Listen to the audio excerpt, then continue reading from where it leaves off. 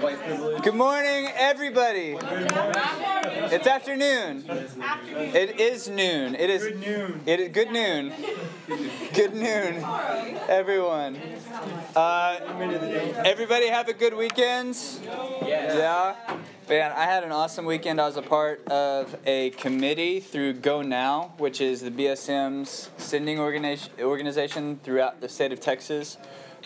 We prayed about and discerned mission trips for 460 spots for students to be sent all over Texas and the United States and the world.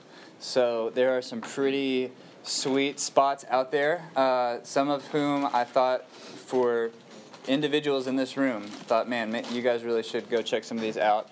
That list is going to come out October 1st. So there's mission trips for the semester, mission trips for the summer, short-term trips like 2 weeks to a month long. I want to put that bug in your ear now because it's going to be super sweet, and I want to get a bunch of you guys going all over the world to tell people about Jesus. So it's going to be pretty cool. There's one in Missoula, Montana that's like Missoula, Montana, which is in the middle of nowhere. And you will be doing like exclusively outdoor sports, hunting, kayaking, hiking, going around telling people that live in log cabins about Jesus. I think it'd be pretty cool.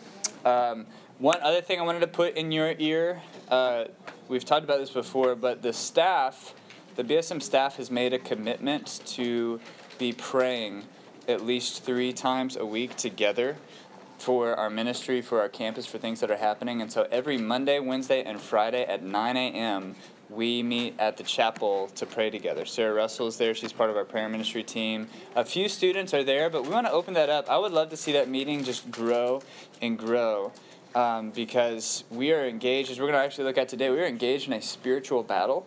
And so if we are only trying to fight that battle with fleshly means, as great as our efforts are, if it's apart from spiritual realities, if we're not engaged in this work through prayer, the whole thing's going to fall apart. And so the staff has made that commitment to be lifting this up in prayer. But I want to ask you guys, if you've got time at 9 in the morning, we only pray for like 30 minutes. We're done by 9:30. It's kind of become a cool structure in my week to just pray before we get to the rest of the day. So that's at the Village Chapel where we meet for Crave and do all that other stuff. Grab your Bible. We're in 2 Kings. And we're going to keep going. If this is your first time at Manna, I'm glad you're here. My name's Chase. The way that this works is we're going to read verse by verse through these chapters in 2 Kings. This is not meant to be a sermon on everything that we could. I mean, even a sermon is not preaching on everything that you could be preaching in text. But especially with the nature of this, we're going to try and get through about 5 chapters today. So there's a lot more that could be said about these verses. That's really not what we're trying to do. If one thing, I'm just trying to read these with you guys because I know a lot of you haven't read it before. And so we're just going to read it together. Okay, first time. I'm going to give you some context. I'm going to give you a little bit of a bigger picture way, see how this kind of connects to things. But I would really encourage you with these stories that we're looking at today especially, there have been a number of great studies just camped out on one of these incidences, and we're going to go through like 10 today of these little incidents. And so I would encourage you, maybe even just throughout this week, I know we've got the reading plan, we've got some other stuff, but maybe just camp out on these as you're reading the Bible on your own. We've talked about it today, you kind of got a framework for what's going on, and just sit and think about the spiritual realities, the good truths of God's Word, the things that we learn about God that can be pulled out of just one of these incidents. Okay, so I would encourage you just to sit down and think about it. That's what that's what the Word is for, and this is just a primer on that. It's just to get you started. But if you remember last week, we saw the introduction of a major new character. Can anybody remember his name? Elisha, not to be confused with Elijah. Okay, Elijah with a J means Yahweh is God. Okay, and then Elisha with an SHA means that God saves, or God is a savior. Okay, El is God, and Shah means something to do with salvation. Okay, it's kind of a root word for salvation. That's going to come in a little bit, remind me. But we saw Elisha. Elisha is a prophet. He was the successor to Elijah the prophet. So Elijah had this incredible ministry, especially preaching against and doing works against the priests of Baal, who was a false god that was in Israel at the time. And then Elisha was his disciple, his follower, and Elijah. It came time for Elijah to depart and go and be with the Lord. And so we saw the mantle pass on to Elisha, and Elisha asked for a double spirit, or a double portion of the spirit that Elijah had. So that same spirit that was enabling Elijah's ministry to do these great things, we saw passed on to Elisha. That was kind of typified by when they got to the Jordan River, and Elisha parted the Jordan River in the exact same way that Elijah did. So we see, okay, the same spirit that was at work in Elijah is at work in Elisha. And we talked about that same spirit is the same spirit that has been at work in every prophet. It's the same spirit that's been at work throughout the entire history of the Old Testament. It's the same spirit that was at work in the New Testament. It's the same spirit that is at work in each of us. There's nothing special, besides God's choosing and deciding to make them special. There's nothing innately special about Elijah or Elisha. In fact, James says Elijah was just a man like anyone else, but he prayed. Okay, he relied on the Spirit of God. So there's a plug for the prayer ministry. Okay, Elijah, all the stuff that Elijah did was through prayer. But that it's the same spirit that's operative in each of us. And so we're going to learn a lot today about Elisha, but I want us to keep in mind that it's not Elisha, it's the spirit that's at work in Elisha, and we're going to pull that out. So it's going to pick up in chapter 3 of 2 Kings. Okay? Chapter 3 in 2 Kings. And it's helpful to remember that these books, especially the books 1st and 2nd Kings, are historical chronicles. Okay, that's a large part of what they're doing. And so they're working through these chronicles of different reigns of kings, important events that happened. It's not exhaustive. It's not telling us everything that happened in that history. It's just it's giving us the things that we need to know for certain reasons. Okay, so in chapter 3, we get a little bit of this chronicle. In the 18th year of Jehoshaphat, king of Judah, Jehoram, the son of Ahab, became king over Israel and Samaria, and he reigned 12 years. He did what was evil in the sight of the Lord, though not like his father and mother, for he put away the pillar of Baal that his father had made. Nevertheless, he clung to the sin of Jeroboam, the son of Nebat, which he made Israel to sin. He did not depart from it. So just really quick, I want you guys to make sure you have this in your mind. This is a rough drawing of the nation of Israel. And we said that a big part of the book of Kings is that there was a division between the north and the south in Israel. And so they actually became two different countries, two different kingdoms, okay? And so in the south we saw Judah. So do you see how it says, in the year that Jehoshaphat was king of Judah, it says Joram the son of Ahab became king over Israel. So up here is called Israel. And then you see, he did not depart, or he clung to the sin of Jeroboam the son of Nebat, which he made Israel to sin. Anybody remember what that is? We saw that in, do you remember what it is? He made the two calves for people to worship. He made the two calves. So when the nation of Israel was united, there was Jerusalem, and there was a temple there, and everybody from all over, even up here, would come down to Jerusalem to worship God. Well, when the civil war happened and they made two kingdoms, Jeroboam, who was very smart and evil, said, if everybody still has to go to Jerusalem to worship God, then Judah is still going to exercise an influence over everybody. So here's what I'm going to do. So he was kind of here in Samaria. There's another place up here, and he made these statues of bulls. And he said, here, Israel, these are your gods.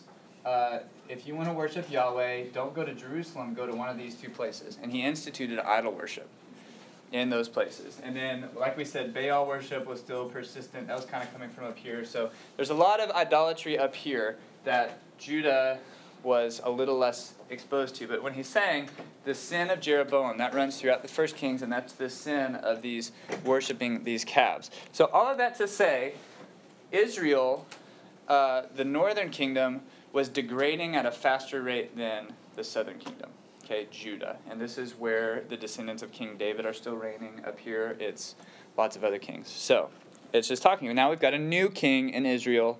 His name was Jehoram or Joram. It's kind of the same. they'd say it the same way. Now, verse 4, now Mesha, king of Moab, was a sheep breeder. Moab is kind of over here, okay? Maybe a little more down there, but Moab, they're not Jewish, they're not Israelites, they're another kingdom. Moab was a sheep breeder, and he had to deliver to the king of Israel 100,000 lambs and the wool of 100,000 rams. So that, what does that sound like? He had to deliver to the king of Israel 100,000 lambs and 100,000 rams, or wool of rams. That's a lot, right? That's a lot of sheep. Why do you think he had to do that? Tribute. Yeah, exactly.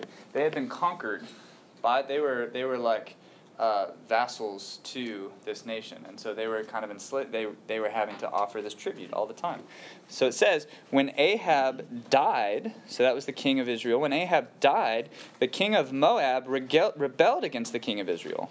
So King Joram marched out of Samaria at that time and mustered all of Israel. And he went and he sent word to Jehoshaphat, king of Judah. The king of Moab has rebelled against me. Will you go up with me to battle against Moab?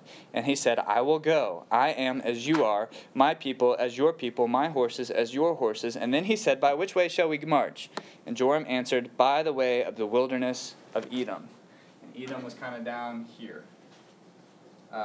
And it was smart to go by way of the wilderness of Edom, because Edom was also their vassals, and so they just got all of Edom to come and fight against Moab with them too. Okay, so they're mustering their three forces to come up and fight against Moab. So the king of Israel went with the king of Judah and the king of Edom, and when they had made a circuitous march of 7 days, there was no water for the army or for the animals that followed them. Then the king of Israel said, alas, the Lord has called these three kings to give them into the hand of Moab. And Jehoshaphat said, is there no prophet of the Lord here through whom we may inquire of the Lord? Then one of the kings of Israel's servants answered, Elisha, the son of Shaphat, is here, who poured water on the hands of Elijah. And Jehoshaphat said, the word of the Lord is with him. And so the king of Israel and Jehoshaphat and the king of Edom went down to him. And Elisha said to the king of Israel, what have I to do with you? Go to the prophets of your father and to the prophets of your mother. So in a time of need, the king of Israel goes to this Elisha, this prophet of the one true God. And Elisha, who is, like most prophets are, very honest, he says, oh, now you need me? You have these other gods that you have no problem worshiping before. Why don't you go to them? Okay, so Elisha's like, I'm not even going to mess with you, king of Israel. Okay, king of the northern kingdom. But the king of Israel said to him, no, it is the Lord. You see how it's an L-O-R-D, all uppercase? Okay, in Hebrew that's Yahweh. So it's Yahweh. That's the name of the God that the Jews in Israel worshipped. Okay, so no, it is Yahweh who has called these three kings to give them into the hand of Moab. And Elisha said, as the Lord of hosts lives, before whom I stand, were it not that I have regard for Jehoshaphat, the king of Judah, I would neither look at you nor see you. So that's a little picture of the differences in righteousness between these two nations. But now bring me a musician, Elisha says. And when the musician played, the hand of the Lord came upon him, and Elisha said, thus says the Lord, I will make this dry stream bed full of pools. For thus says the Lord, you shall not see wind or rain, but that stream bed shall be filled with water, so that you shall drink, you, your livestock, and your animals. And then I love this. This is a light thing in the sight of the Lord, and he will also give the Moabites into your hand. And you shall attack every fortified city and every choice city, and shall fell every good tree, and stop up all of the springs of water, and ruin every good piece of land with stones.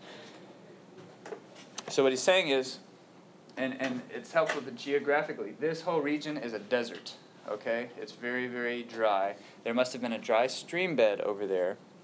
So it says, look, here's the sign. You're out of water.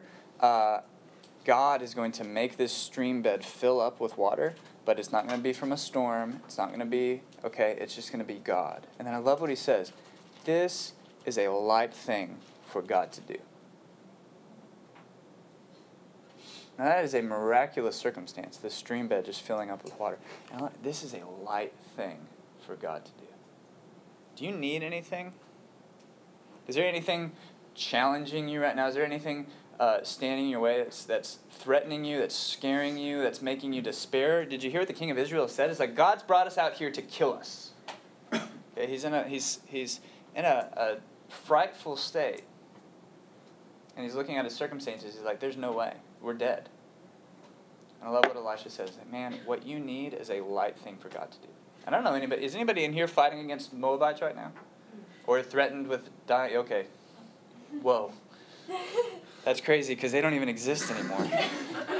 So, but that's our God. And that's what Elisha is saying. He said not only is he going to do that, but he's going to hand over the Moabites into your hand. And actually, it's kind of cool. He's going to do the two things together. So the next morning, about the time of offering the sacrifice, behold, water came from the direction of Edom, till the country was filled with water. And when all the Moabites heard that the kings had come up to fight against them, all who were able to put on armor, from the youngest to the oldest, were called out, and they were drawn up at the border. And when they rose early in the morning, and the sun shone on the water, the Moabites saw the water opposite them as red as blood. And they said, this is blood. The kings have surely fought together and struck one another down. Now then, Moab to the spoil. So they look out, just the way that the sun is shining, it looks like it's just a field of blood, that there's already been a battle fought. And they're like, this was kind of a tenuous arrangement between these three kings anyway. Maybe they got mad at each other before we... And they're like, man, all their stuff's still there. Let's go to the spoil. And so they go out thinking that this is the circumstance. And look at 24. But when they came to the camp of Israel, the Israelites rose and struck the Moabites till they fled before them. And they went forward, striking the Moabites as they went. And they overthrew the cities, and on every good piece of land every man threw a stone until it was covered. They stopped every spring of water and felled all the good trees till only its stones were left in Kir Hareseth, and the slingers surrounded and attacked it. So they're sieging the city. And when the king of Moab saw that the battle was going against him, he took with him 700 swordsmen to break through opposite the king of Edom. So he's trying to run away. But they could not. Then he took his oldest son, who was to reign in his place, and offered him for a burnt offering on the wall, in sight of everybody that's sieging the city. He offered his son as a burnt offering. And there came great wrath against Israel, and they withdrew from him and returned to their own lands. This is kind of a weird way to end that, right? Moab's god, their chief god, was a god named Chemosh. And there's plenty of record to see that Chemosh, worship of Chemosh involved the ritual sacrifice of your children, which is an abomination of all of the things that you see in the Old Testament about that God gets angry about. There's probably good evidence to say that there's nothing that he gets more angry about than the sacrifice of children to false gods, which is what we see here. What's very, very interesting, this I think is really cool.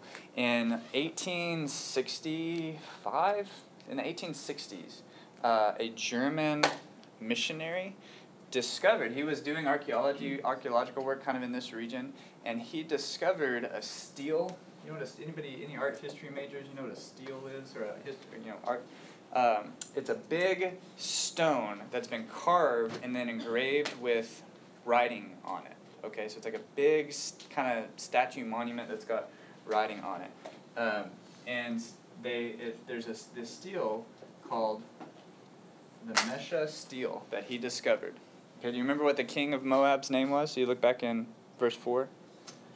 Mesha. What this German guy found was a big stone with this writing on it that was written by King Mesha, this king that we just saw. And sometime between around 800 BC, okay? And what he says was, on the engraving, it's really interesting, he says, Chemosh, our God, was mad at us, and so he enslaved us to the house of Israel. But then we returned and we sought Chemosh's favor, and he helped us rebel against Israel. So that's his account. That's a big deal, because this is almost 3,000-year-old artifact that is backing up what the Bible is saying right here, isn't it? But it's an interesting perspective because he's attributing it to the worship of this god, Chemosh. Now, some people say this thing that happens at the end of chapter 3, when he sacrificed his son on the wall after they had been sieging it. They were like, man, Israel was just ashamed that had happened. They were so upset that had happened that they were like, forget it, we're done. We'll stop. Because they hated that. You could see that because they were trying to exhibit God's heart. But some people say, man, this was an act of spiritual warfare. Okay? When you are messing with gods that aren't the one true God, you're invoking demons. You know that? Any god that is not Yahweh, that is not Jesus, is a demon, is a false, is a liar. And there's spiritual realities, just like we were saying. And so it's kind of hard. Okay, this dude offers this up to Chemosh. Now, none of this spiritual stuff, we saw that in earlier chapters, none of this spiritual stuff happens apart from God saying so. But as a reality of the spiritual works, the warfare that's happening, there's some crazy stuff, okay? I don't really know, but this is really important. You need to know about this, okay? This is at least, like I said, 2,600 years old, 2,800 years old, or, backing up just what this is. And there's a long list of that. I've got some if you ever want to see them. List of archaeological things that we're not looking to archaeology to prove the Bible. We don't need, the Bible's true. We don't need to prove it. We know it's true.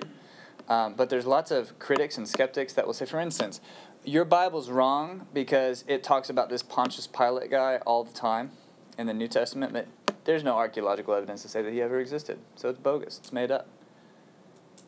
Well, and then in the early 1900s, they discovered a pillar that said this was Pontius Pilate's. And it's like, oh, look, here's some archaeological evidence that says exactly what this historical document has been saying all along. But there's a long list. They used to think that the Hittites didn't exist. They couldn't find the Hittites. You see the Hittites over and over again in the Old Testament. They're like, we don't have any archaeological evidence, so the Bible's wrong. None of it's true. And then they discovered, like, now it's so much that they've discovered these buried cities of Hittite artifacts and all this stuff. Now it's so much that they have whole dictionaries of Hittite language and all kinds of, you got some? Yeah, in my linguistics class, they talked a lot about that. It's like a secular linguistics class I'm taking up here, and they talked about a missionary guy who was going through Turkey, and he found like a whole long lost record of the Hittite language, and there was a lot of work done for just uncovering their script and trying to understand how their language works. Yeah, so and it was a commonly held scholastic, the skeptic, the guys that are saying, you stupid Christians, like you talked about Hittites all the time. Everyone knows there's no such thing as Hittites. That was 100 years, 200 years ago. That was very common. Okay? So I just say all that to say, the world, and especially academia, they're going to hold on to anything that they can to disagree with us because they hate God. Okay? And Jesus said, the world hated me. They're going to hate you too. But don't be swayed by that. Especially arguments from silence. Okay, that's a really bad argument. Okay, but there's all kinds of things. So just to say, look, this is a very specific story. You can Wikipedia this Mesha Steel. It's super cool. But the Bible's true, and this is just one more reason that we can have confidence that it is. And if anybody's going to come to you with that jazz, just say, hey, let's look at the Mesha Steel. Let's look at the Hittites. Let's look at Pontius. Let's look at all this. I'm not that easily swayed. Okay? And there's one guy that I really like. He says, Christians have no reason to be scared of archaeology. We have no reason to be scared of science because all anybody's going to discover is what we already know is there. Because God is true. The Bible's true. You get that? Does that make sense? Mesha Steel. Look it up. Anyway, crazy guys offering their kids to Chemosh. Israel loses that battle, but we see Elisha at work in that situation too. He's speaking as a prophet of the Lord. He's directing these people. He's working these kind of supernatural miracles, or God is working these miracles kind of through Elisha, talking about, okay, all the cool water stuff, everything like that. If you carry nothing else away from today, just remember, this is a little thing for our God. God just filled up a whole plain full of water and trounced a bunch of Moabites. Your test is going to be okay. All right? Your roommate problem is a small thing for the Lord. Even big family stuff that you've got going on. Okay? Financial problems. All of that. I know it can be serious. But our God is a big God. Okay? Give it time. Let's see. And so we're going to see other ways that this God acts through Elisha. So chapter 4. Now the wife of one of the sons of the prophets, this is a good prophet, this is a prophet of Yahweh, cried to Elisha. And she said, your servant, my husband, is dead, and you know that your servant feared the Lord, but the creditor has come to me. So talk about financial problem. Okay. The creditor has come to me to take away my 2 children to be his slaves. So it was a way of making remuneration, to take her kids away. And Elisha said to her, what shall I do for you? Tell me, what have you in the house? And she said, your servant has nothing in the house except a jar of oil. So he said, go outside and borrow vessels from all of your neighbors, empty vessels, and not too few. Then go in and shut the door behind yourself and your sons, and pour into all of these vessels. And when one is full, set it aside. So she went from him, and she shut the door behind herself and her sons. And as she poured, they brought the vessels to her. And when the vessels were full, she said to her son, bring me another vessel. And he said to her, there is not another. And then, and only then, the oil stopped flowing. And she came and told the man of God, and he said, go, sell the oil and pay your debts. You and your sons can live on the rest. Isn't that cool? It was a little jar of oil, and it just never stops filling up all these vessels. Okay? And go and sell it all. It's pretty awesome. Let's look at the next one. One day Elisha went on to Shunem, where a wealthy woman lived, who urged him to eat some food. So whenever he passed that way, presumably Elisha had kind of an itinerant ministry, who kind of wandered around all over the place. And so whenever he passed that way, he would turn in there to eat food. And she said to her husband, behold, now I know that this is a holy man of God who is continually passing our way. Let us make a small room on the roof with walls, and put there for him a bed, and a table, and a chair, and a lamp, so that whenever he comes to us, he can go in there. And one day he came in there, and he turned into the chamber, and he rested there. And he said to Gehazi, his servant. So Gehazi is Elisha's one of his disciples, or his servant, his helper. So he turns to Gehazi, his servant, and he says, call this Shunammite. And when he had called her, she stood before him, and he said to him, say now to her, see, you have taken all of this trouble for us. What is to be done for you? Would you have a word spoken on your behalf to the king, or to the commander of the army? And she answered, I dwell among my own people. So he's saying, look, I've got access to the king of Israel. You've been really, really gracious to us. You've added an extra room in your house for us to stay in. What do you want? You want us to go put in a good word for you with the king? Is there something that something that you really wanted that we can kind of grease the wheels a little bit, get you in here? And she responds very humbly. She's like, I don't need your king. Shunem is not in Israel. She's a foreigner. She goes, I'm happy to be here. I'm fine. She's very humble. She's not asking for anything. She's not helping this man of God because she can get something from him. She's just happy to help him. She's glad that she's... and actually, Shunem might be in Israel. I'm getting confused with Elijah.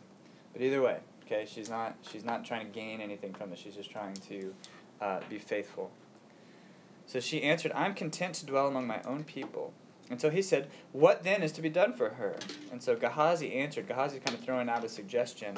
Well, she has no son, and her husband is old. And so he said, call her. And when he had called her, she stood in the doorway, and Elisha said, at this season, about this time next year, you shall embrace a son. And she said, no, my lord, O man of God, do not lie to your servant.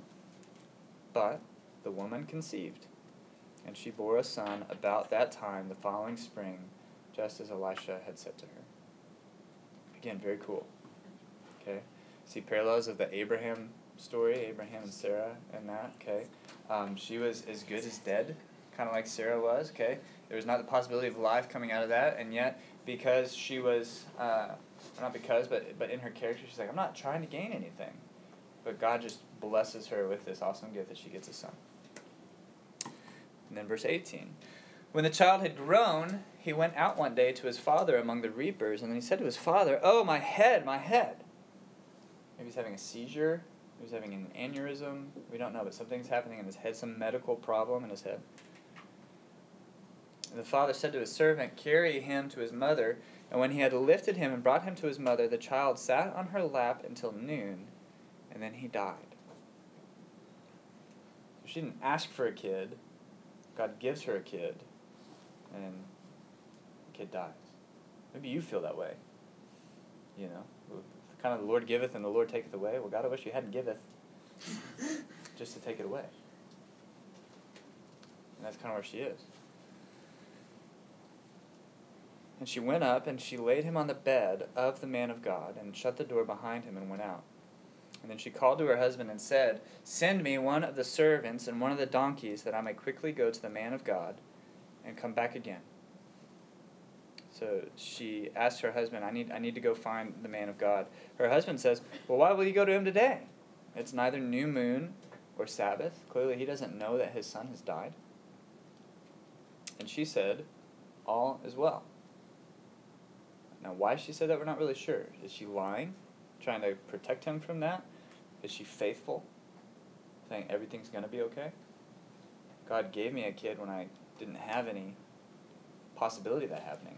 All is well. I just need to talk to this man of God. We don't know. Verse 24, Then she saddled the donkey, and she said to her servant, Urge the animal on. Do not slacken the pace for me unless I tell you. So she set out and came to the man of God at Mount Carmel.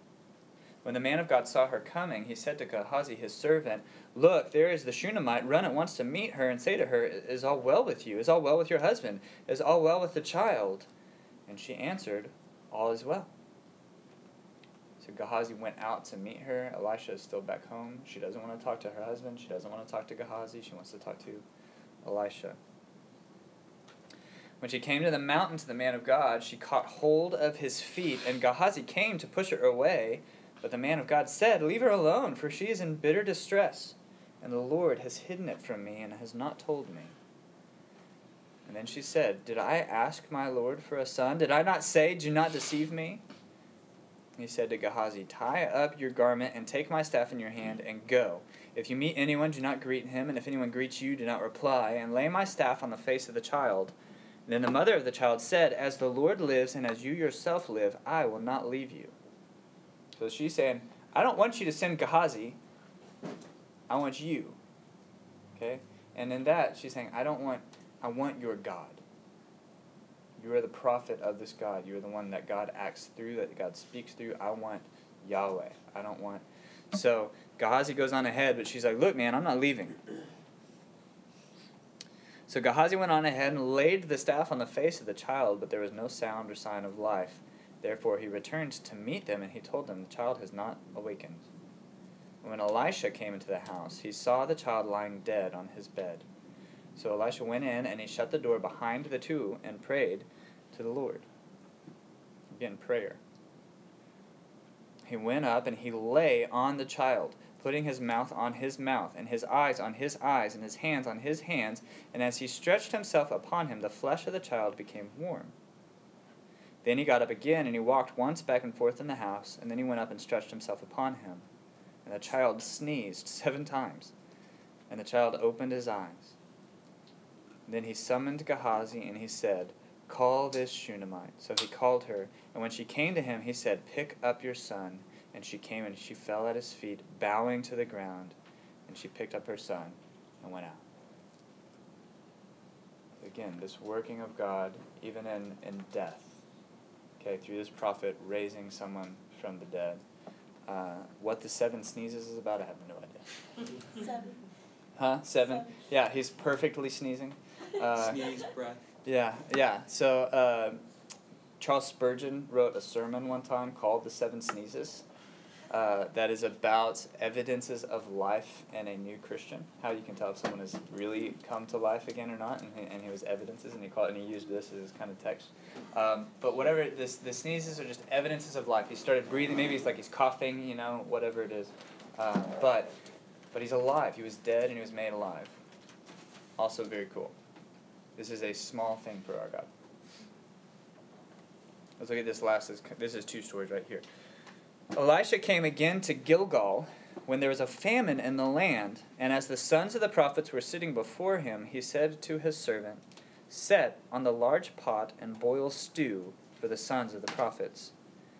And one of them went out into the field to gather herbs, and he found a wild vine, and gathered from its lap full of wild gourds, and came and cut them up into the pot of stew, not knowing what they were. Anybody a Boy Scout? Okay.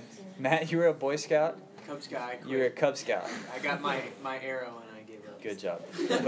But you did get a black belt in jiu-jitsu, or whatever it was. Watch out. Fight bears.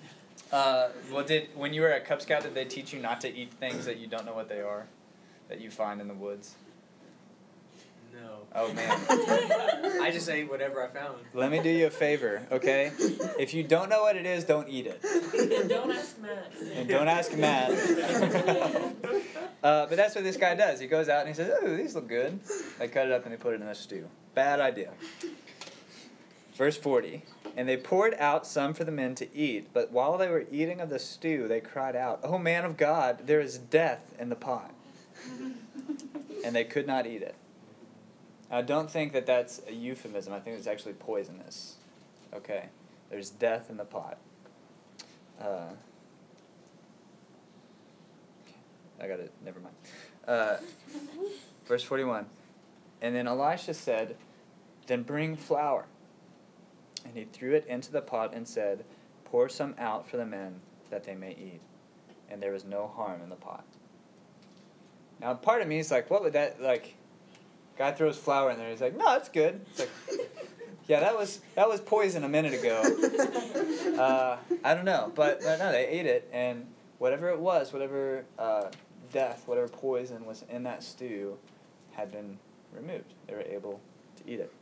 Last one. A man came from Baal Shalishah, bringing the man of God bread of the first fruits, 20 loaves of barley, and fresh ears of grain in his sack. Remember, this is during a famine. And Elisha said, "Give to the men, that they may eat." But his servant said, "How can I set this before 100 men?" So he repeated, "Give them to the men, that they may eat, for thus says the Lord, they shall eat and have some left." And so he set it before them, and they ate, and they had some left, according to the word of the Lord. Does that sound familiar to anybody? Mm-hmm. What does that sound like? Fishes and loaves, Yes. right? So if you're not familiar with the story of the fishes and the loaves, there's a very similar account of Jesus in the Gospels. Okay? When they've gone out some distance and Jesus has been preaching, and there's large multitudes of crowds out there, and it's late in the day, and one of the disciples says, "Jesus, these men and women are hungry. Send them home, because they've got to go back to a city where they can get some food." And Jesus turns to him and he says, "You feed them." He goes, "What am I supposed to feed them with? There's nothing." And Jesus said, "Well, what do we have?" And they said, "Well, there's a boy here. He's got some loaves of bread and a few fishes, but that's no way could." He's like, "Thousands and thousands of dollars couldn't feed all of these people." And Jesus says, "No, give it to them." And so they go around and they pass it all out. And then what? Remember, there's baskets left over. Okay? This is a direct parallel that Elisha is foreshadowing the ministry of Jesus. And in fact, when Jesus is doing that, in a lot of ways, because all of these people are going to be so familiar, Elisha is like their hero. Okay? They know all about Elisha and the things that he did. They know, man, Elisha is the greatest prophet that there ever was. And Jesus just did more than Elisha did. Elisha fed 100 men. Jesus fed thousands and thousands. Okay? And so they're immediately saying, wow, there is something special about this Jesus. All of this, in some ways, this Elisha is not only is he a testimony to the power of God and the different ways that God works, but he is setting the tee up for Jesus to come and knock it out of the park. Okay? Because Jesus is a better Elisha. And we even saw that Elijah, okay, was the one that came before, that he lived in the wilderness, he had the camel's hair, he wore the belt of leather. Sound like anybody? Mm-hmm. Okay, John the Baptist. And then John the Baptist came preparing the way for Jesus. Elijah's ministry gave way to Elisha's ministry. Okay, and just like we said, Elisha asked for a double portion. Elisha is credited with many more miracles than that of Elijah. And John the Baptist said, "There's one who's coming after me, who is greater than me, whose sandals I'm not even worthy to untie. So Elijah leads to Elisha. John the Baptist is even said to have come in the spirit and power of Elijah. John the Baptist gives way to Jesus. And so in all of these miracles, actually, there's a lot of parallels to Jesus, isn't there? Okay? So you remember when the ladies pouring the oil in the vessels? You remember the wedding at Cana? Yeah. Water in the wine. The water and the wine, okay? Mm-hmm. Do whatever he says. Take these big vessels, fill it up with water, dip it in, take it out. It's wine all of a sudden. Okay? It's a prophetic miracle that Jesus is doing. And even in that, there's this truth that, remember, she was in debt, she was in need financially, but all of us comes with spiritual debts, don't we? All of us come with these needs, these payments that we can't make. And the wages of sin is death, and the creditors come to take from us. And Jesus came to pay our debts, to forgive our debts. He came to give us exactly what we needed.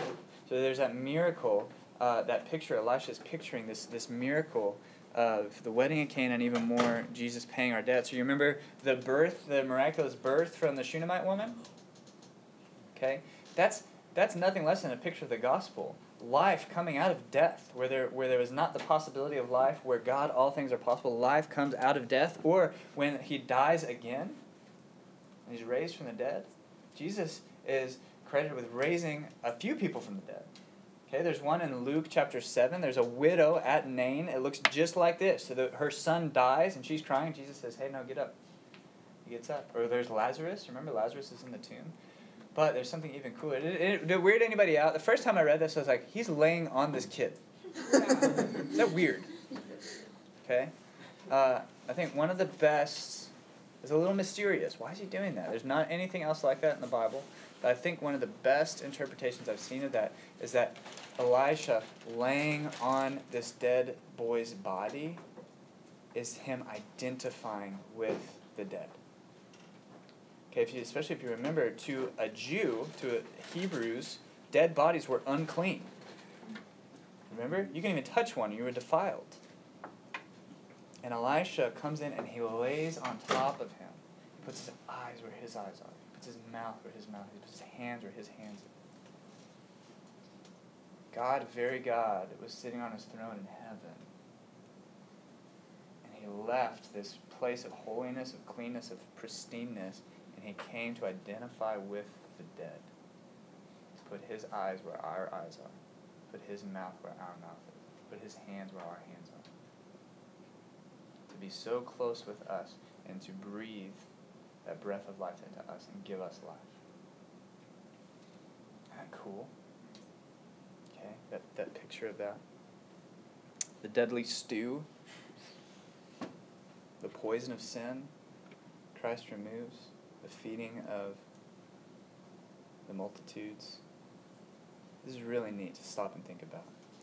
And it keeps on going. Because you remember Jesus healed lepers? Right? Let's look at this. Chapter 5. Naaman, commander of the army of the king of Syria. Stop and think about that. What do we learn just from that sentence? What do we learn about Naaman? A little time for observation. You guys shout it out. Just from that sentence, what do we learn about him? What can we observe? He's important? Okay, great. Why do you know he's important? He's the commander. Commander of the king, no less. Yeah, okay. What else do we know about him? He's a Gentile. He's a Gentile, okay? He's a non-Jew, or non-Hebrew. He is from Syria. Syria were the bad guys at this point, okay? So good observations. And then it says right after that, he was a great man with his master, and high in favor, because by him the Lord had given victory to Syria. He was a mighty man of valor, but he was a leper. And lepers universally were unclean because it was highly contagious. Okay? And if you were a leper, you were disdained. You were excluded from fellowship. It was a sign of dishonor. It was a curse. Now the Syrians, on one of their raids, had carried off a little girl from the land of Israel, and she worked in the service of Naaman's wife. So here's this little Hebrew girl that had been enslaved by the Syrians, and she worked for Naaman's wife. And she said to her mistress, "Would that my Lord were with the prophet who is in Samaria. he would cure him of his leprosy. Now that's pretty special. You stop and think. Like I said, this is one where you could really dig into this text, and I'm going to have to prevent that. But she was enslaved by these guys, and yet she's like, man, if he would just go talk to Elisha, he'd be healed. She could know that in her heart. Like, man, I know how he could get healed. I'm not going to tell him. But she's like, he needs to go talk to Elisha. That's pretty cool, isn't it? So verse 4, so Naaman went in and told his lord, that is the king, told the king of Syria, thus and spoke the girl from the land of Israel. And the king of Syria said, go now, and I will send a letter to the king of Israel. Obviously the king of Syria wants Naaman to be well also. So he went, and they sent a letter to the king of Israel. I love how you can see a little glimpse of this. They don't go to Elisha, they go to the king of Israel. These are kings, they're talking to kings. In their culture, the prophets worked for the kings. I mean, it was just the king had absolute authority over everything, okay? So we're powerful people. Let's go talk to the powerful people and let's get some stuff done. And not only that, look, so he went, taking with him 10 talents of silver, 6,000 shekels of gold, and 10 changes of clothing. That's a lot of money. And he brought the letter to the king of Israel, which read, when this letter reaches you, know that I have sent to you Naaman, my servant, that you may cure him of his leprosy. Saying, all right, king, we're here. Here's some money. Let's get this taken care of so Naaman can come back. And when the king of Israel read the letter, he tore his clothes and said, am I God to kill and to make alive, that this man sends word to me to cure a man of his leprosy? Only consider and see how he is seeking a quarrel with me. But when Elisha, the man of God, heard that the king of Israel had torn his clothes, he sent to the king, saying, why have you torn your clothes? Let him come now to me, that he may know that there is a prophet in Israel. So Naaman came with his horses and his chariots and stood at the door of Elisha's house. And Elisha sent a messenger to him, saying, go and wash in the Jordan 7 times.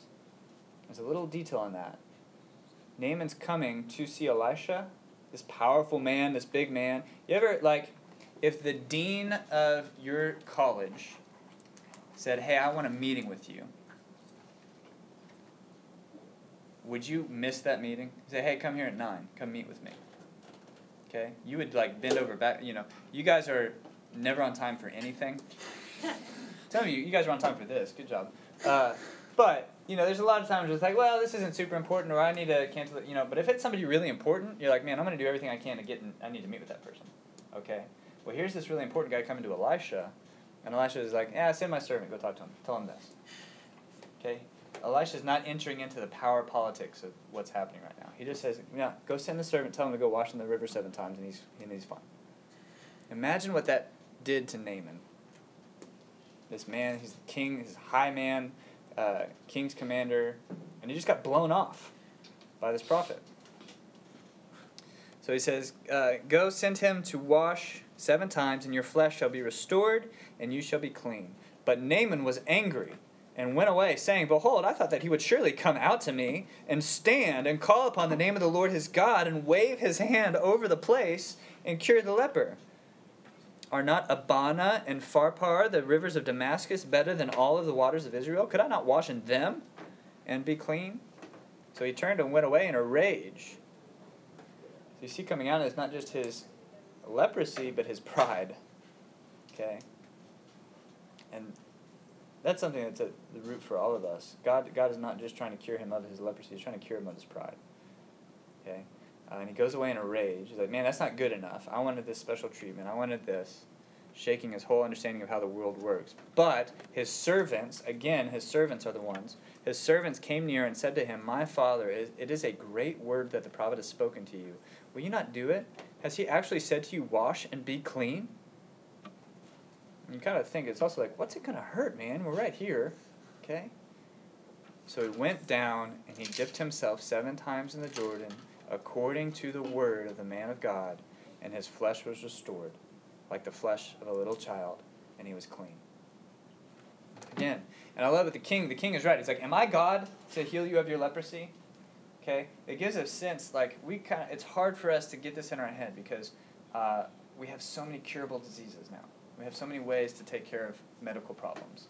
But back then, you were screwed if you had leprosy. You had to go live out in a leper colony. Okay, it was over. And they rightly knew, man, only God can cure this. Okay? And what did Jesus come doing? Curing lepers all over the place. Why? Because he's God. So he's testifying to you. And Elisha, even this, he's like, it's not me doing it, it's God doing it. You okay? I'm a prophet of God. Jesus comes, and Jesus doesn't ever say, thus says the Lord. Jesus says, I tell you. Jesus wasn't a prophet in that sense. He was God. He didn't need an intermediary. He was the guy. Okay? And so he's cured of his leprosy. But do you remember? He came with all of this money. He came with all of this stuff. He came because he thought that's how this works. If I want favor from a god, if I want favor from a king, if I want favor from somebody with power and authority, you got to buy it. Right?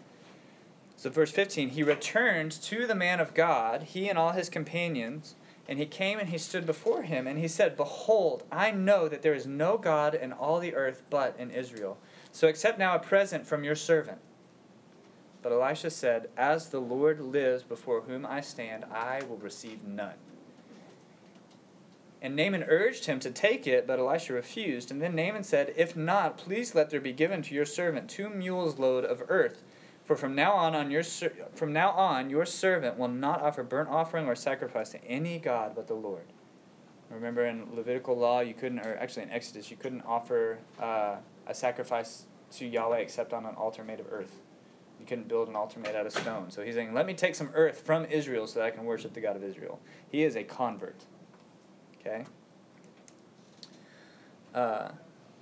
In this matter, may the Lord pardon your servant when my master goes into the house of Rimmon, that's another god of Syria, to worship there, leaning on my arm, and I bow myself in the house of Rimmon.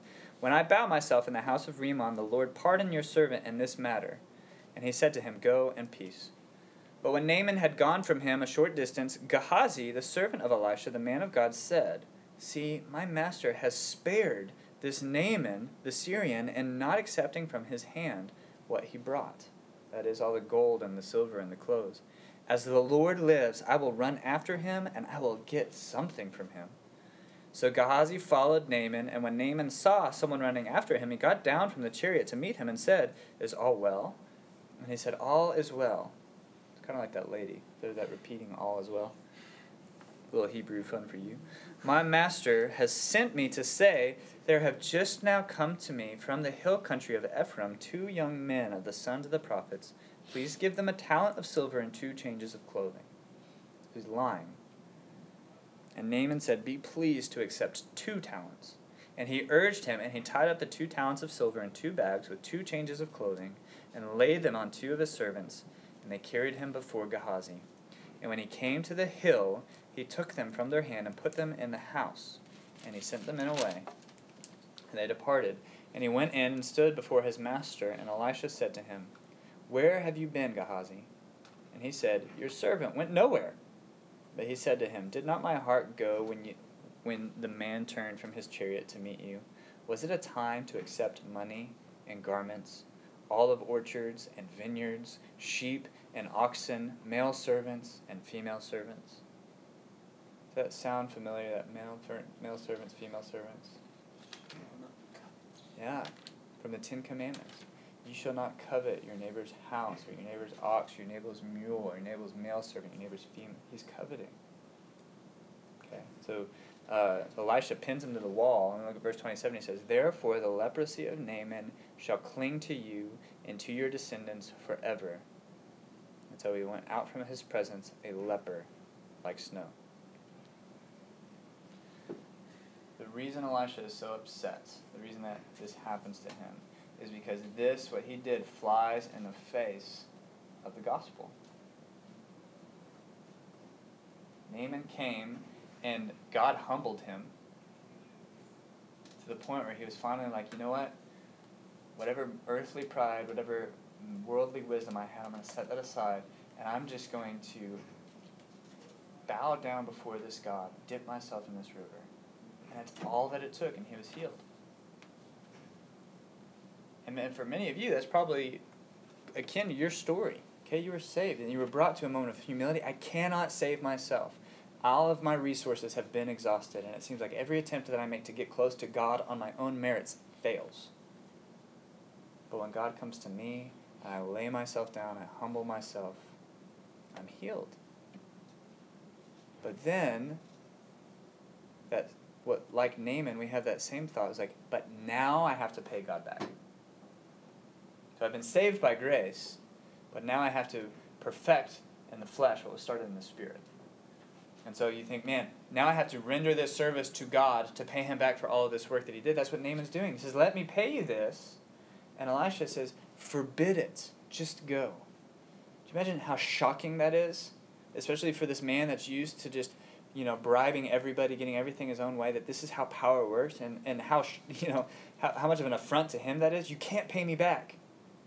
This isn't a worldly thing that we're talking about. I don't care about these treasures on earth where moth and rust destroy and thieves break in and steal. I don't care about that. I'm in it for the heavenly gifts. You have been saved by grace through faith, and this is not your own doing. And then Gehazi turns around and screws it all up. He confuses that, and he comes to him and says, hey, yeah, no, by the way, actually you do. You do need to pay a little bit. That's not the gospel. So if you're in here and you're a believer in Jesus Christ, there's that moment where you humbled yourself and just received the grace of God. That is still where you stand. Okay? Do not fall into that error of thinking that you have to pay God back.